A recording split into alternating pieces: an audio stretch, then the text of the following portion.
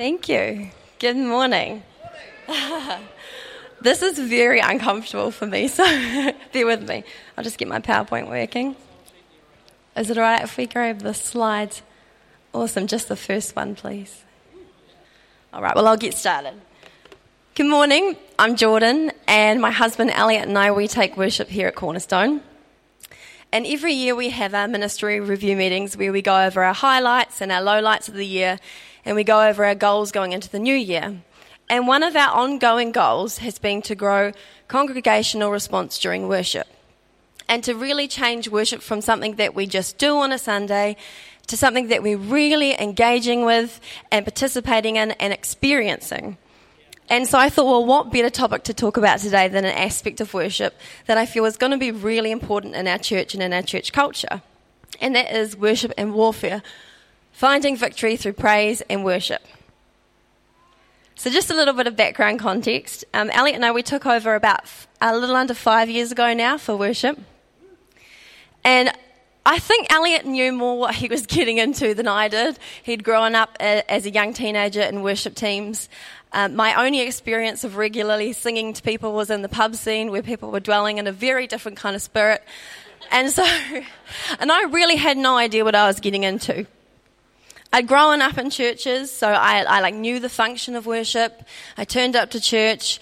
I felt quite self-conscious during worship, but it was something for me to always get through until we got to the real reason I was there, which was for the sermon. And I kind of noticed that like 45% of people were like me. They were there for the sermon, 45% of people were there for the worship, 10% of people were there for the free food at the end, but I was always there for the sermon. So we took over, and like after the honeymoon glow of it had faded and our initial enthusiasm had faded a little bit, we were having these few months of worship and they felt like a bit of a hard slog. We felt unenthusiastic and exhausted, and in turn, the congregation seemed unenthusiastic in worship. And I remember that God gave me this picture, and it was this picture of this gladiator, like battle, like army crawling in a battlefield, right, covered in blood and dirt, armor intact, and it really represented where I felt at the time. Like I knew I was supposed to be in this role. I knew I was supposed to be battling this, but it was hard work. And my mindset was like, okay, I'll keep doing this until I can no longer pull myself along. And beside this gladiator is a sword. And it's like this perfectly clean, gleaming silver sword. And I realized that the sword represented worship, and that God had given us this weapon to battle with. And this totally changed my perspective, along with many other learning curves over the years, of what worship could function as and how we can view worship, and also just the power of worship. And so, if I take it back to real basics, because we're all at different stages of understanding, I just want to look at what the purpose of worship is. And I think most of us could probably agree on some level that the purpose of worship is to provide complete and utter focus and praise to God, right? If we've got that, that's our foundation, we're solid. If that is working, worship is capable of so much, of doing so much in our lives, right? It's capable of healing, of transforming, renewal. It's a place to give thanks, to meditate. And it's capable of spiritual warfare. And I have two pictures here of worship, right? I'll bring them up. The first one is a little cliche. There's nothing wrong with it. It's a person worshipping to the sunset. It's lovely. And worship can totally look like this, right? It can be joyful and pleasant and relaxing. But today I want to look at what it looks like when worship looks like this. When worship is messy and we're using it to battle. We're using it as a weapon in our battles. Because we're all human, okay, and none of us are perfect. We all have battles, whether it's like finance, mental health, health in general, family, addictions, jobs, whatever it is, we all have a battle. And we've got this verse here, which is, "For our struggle is not against flesh and blood, but against the rulers, against the authorities, against the powers of this dark world, and against the spiritual forces of evil in the heavenly realms." Ephesians 6:12. Personally, for me, I don't really like dwelling on the bad stuff because I feel like I'm giving it energy and attention that it doesn't deserve. But as Christians, I think we would be foolish to deny that if there is good working for us, there is bad working against us. And throughout the Bible, we see so many examples of people being attacked spiritually and physically, and we see them using worship as a means of warfare, as a means of weapon. So I've got two examples today, and I chose these stories because I like the fact that they're actual literal battles. It paints for me a real easy to kind of understand picture of worship being used in battle. And I also like them because victory in both stories seems really impossible. So the first one I have here is Joshua. So Joshua is the leader of the Israelites after the death of Moses.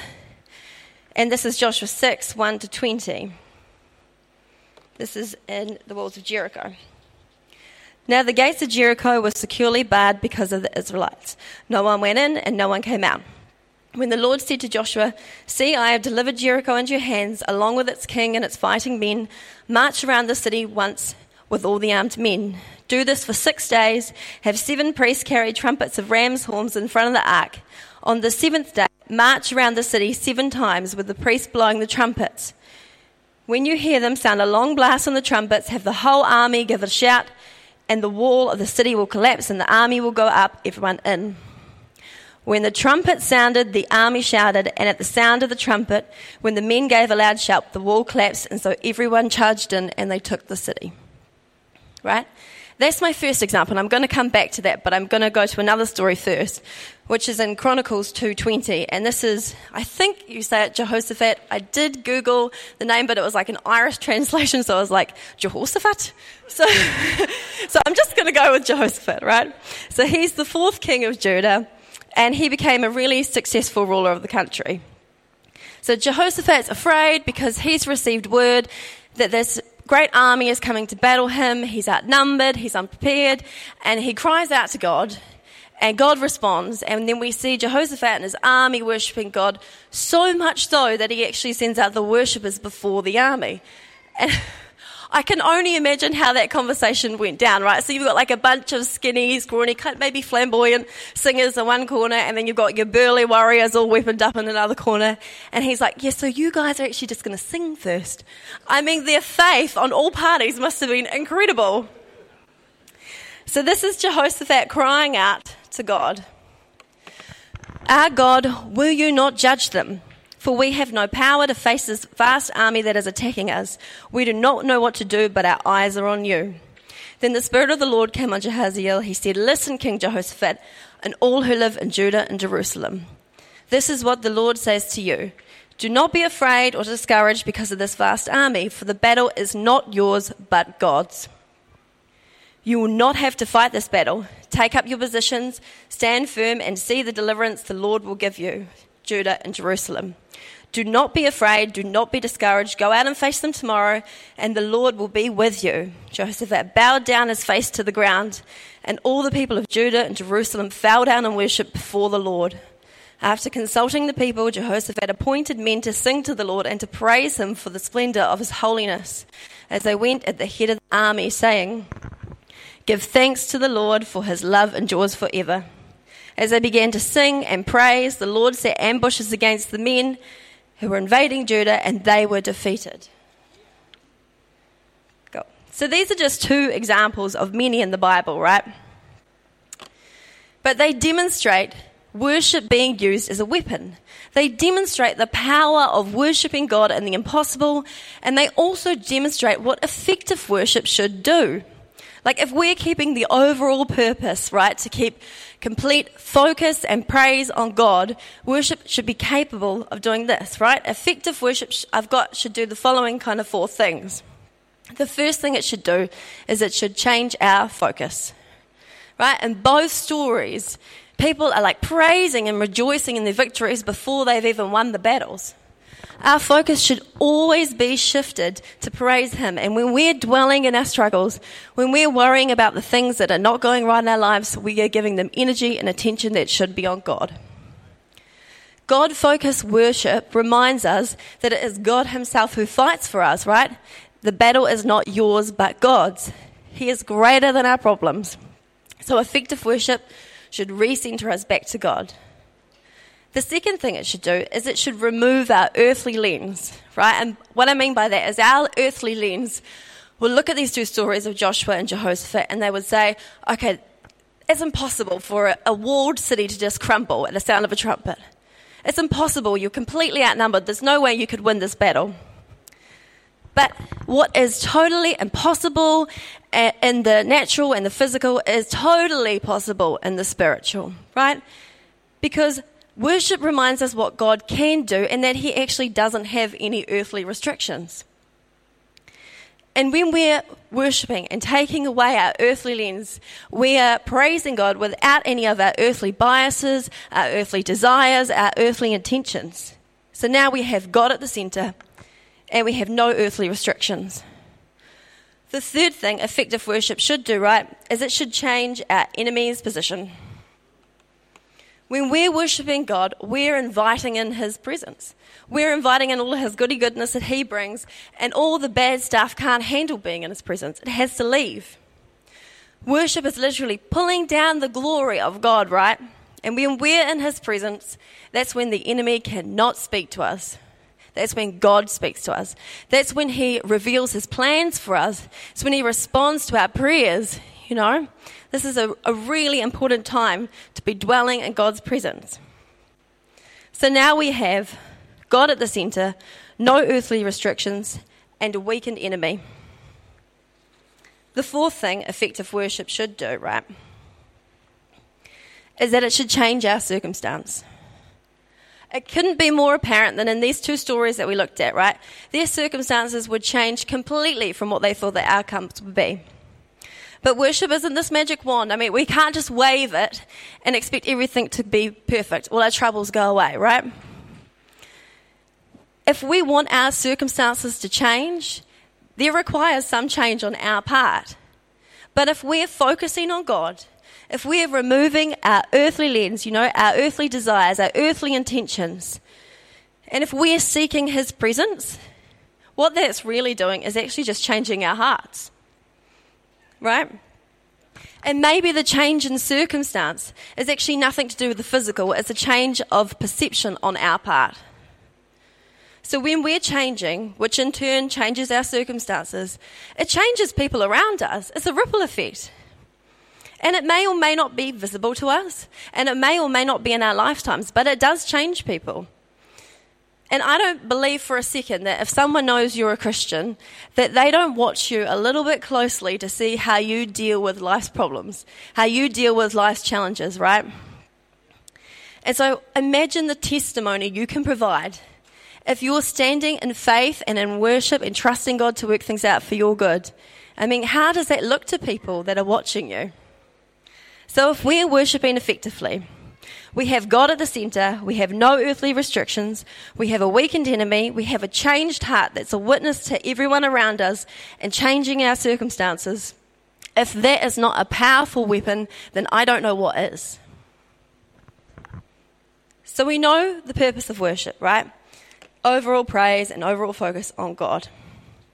We've seen it demonstrated in the Bible, we've seen it demonstrated in our stories. And we've seen how worship should function if it's going to be effective, right? If we're going to take it into battle. But none of this is actually very helpful to us if there's no means of practical application. If there's no way we can put it into the context of our everyday lives. And so I've got 3 means of practical application that I think we can use, we can do every week to really bring worship into our battles. And the first one is preparation. Now, if you're like an Olympian, right, you're not going to just rock up to the Olympic Games, look at the high jump bar and be like, yeah, I could probably do that.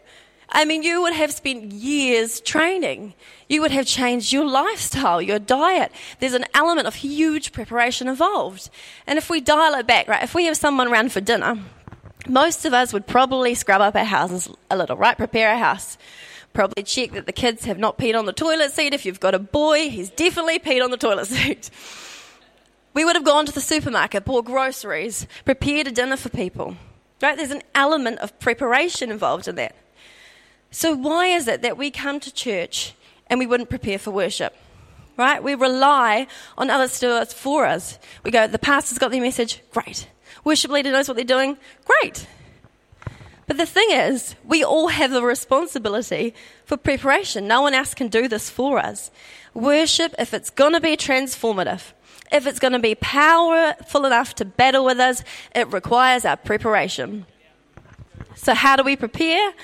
I mean, whatever works for you. Worship during the week. Pray, read the Bible, take time to reflect. Ask God to prepare us for corporate worship, to open our hearts, our ears, our eyes. One of the greatest things I've found that we can do for preparation, if you're a parent, is explain worship to your children. That was awesome, Donnie, what you said before. Our children are our best worshippers because they do it so earnestly, they have no intentions, and they're not self-conscious at all.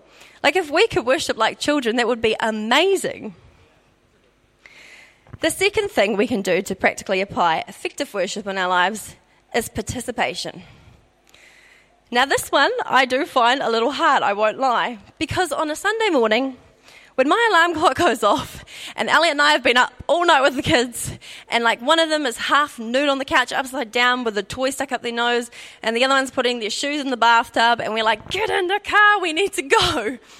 When I get to church, I do not feel prepared or ready to participate. And sometimes I'm completely guilty of this, right? This culture of like, entertain me. I'm always like, okay, the first two songs, they'll entertain the kids and then they'll go out to preschool. Or I'm like, the sound's, not that good today. Sorry, Dad. But we come with this mentality, right, that worship should entertain us. And it's really hard to get out of that mentality. We have endless shows on our TV screens, endless activities at our doorsteps. But the thing is, worship actually isn't made to entertain us. It is made to participate in, to praise and experience God, right? Back when concerts were a thing and Corona was just a really nice beer, Dad and I, we were going to Phil Collins. And I think it was like the week I was due with Leyland, and I was like, I am going to this concert unless I'm giving birth then and there, I'm going. And so I waddle into this concert. And it's amazing. The stadium's there, we're on the ground, it's outside, and there's people all around us, and the atmosphere is crazy. People are rock and roll dancing up the aisles, they're singing along. The participation was huge. And here we all are, singing and shouting and dancing to a human man, very talented, but a human man. And we go to church on Sunday and we stoically sing our songs, praise the name, what's for dinner tonight? I haven't paid that bill. We all do it. But here we are coming to church for the creator of the world, and we can't even gather enough, half that amount of participation or enthusiasm that people had at that concert. And I bet, myself totally included in this, if we went to our favourite band, right, we would be pretty good at participating. We would sing along, we'd know all the words, we'd have iPhone lights waving. We'd want to be so involved in it. And I've been to a Michael Bublé concert with 20,000 people, mostly 40-plus women, and I know for a fact that you guys are the best participators if you want to be. But my point is that we should come with a desire to participate in worship and to not be entertained. And I acknowledge this is not easy. This is challenging. I find this challenging. And for some of us, a huge step in participation might be singing the words aloud for the first time, and that is awesome. It might be raising our hand for the first time. For some of us, it might be pirouetting around the corner of the room, whatever floats your boat. We are here to participate and to experience worship, not to be entertained. The third means of practical application we can do, right, is expectation. Do we come expecting God to change us? Do we come expecting to hear from God with prepared hearts, with prepared minds? Or do we come with our own agendas and our own intentions? Do we come with the expectancy that worship is a powerful tool that God has given us? And if we're using it correctly, then it's capable of being life-changing. Do we expect that from worship? Because I really think we should. And so I thought, what better way to remember it? It's kind of cheesy, I know, but it's the COVID world, so it makes sense. Is with preparation, participation, expectation, PPE. Personal protective equipment for using worship to battle. Imagine every week if we came prepared, if we came ready to participate and full of expectant hearts, right? I feel like this would totally change our culture of worship, and it would totally change us as individuals. And so I know it's quick, sorry, but I'm going to do a little bit of a wrap up here. I think it's fair to say that God has given us a really powerful tool to use in worship. And the best part of it all, right, is that you can't mess it up. We can sing out of tune. We can forget the lyrics. We can sing in our car, in the shower. The best worship happens in the shower. We can sing quietly. We can sing loudly, scream it out.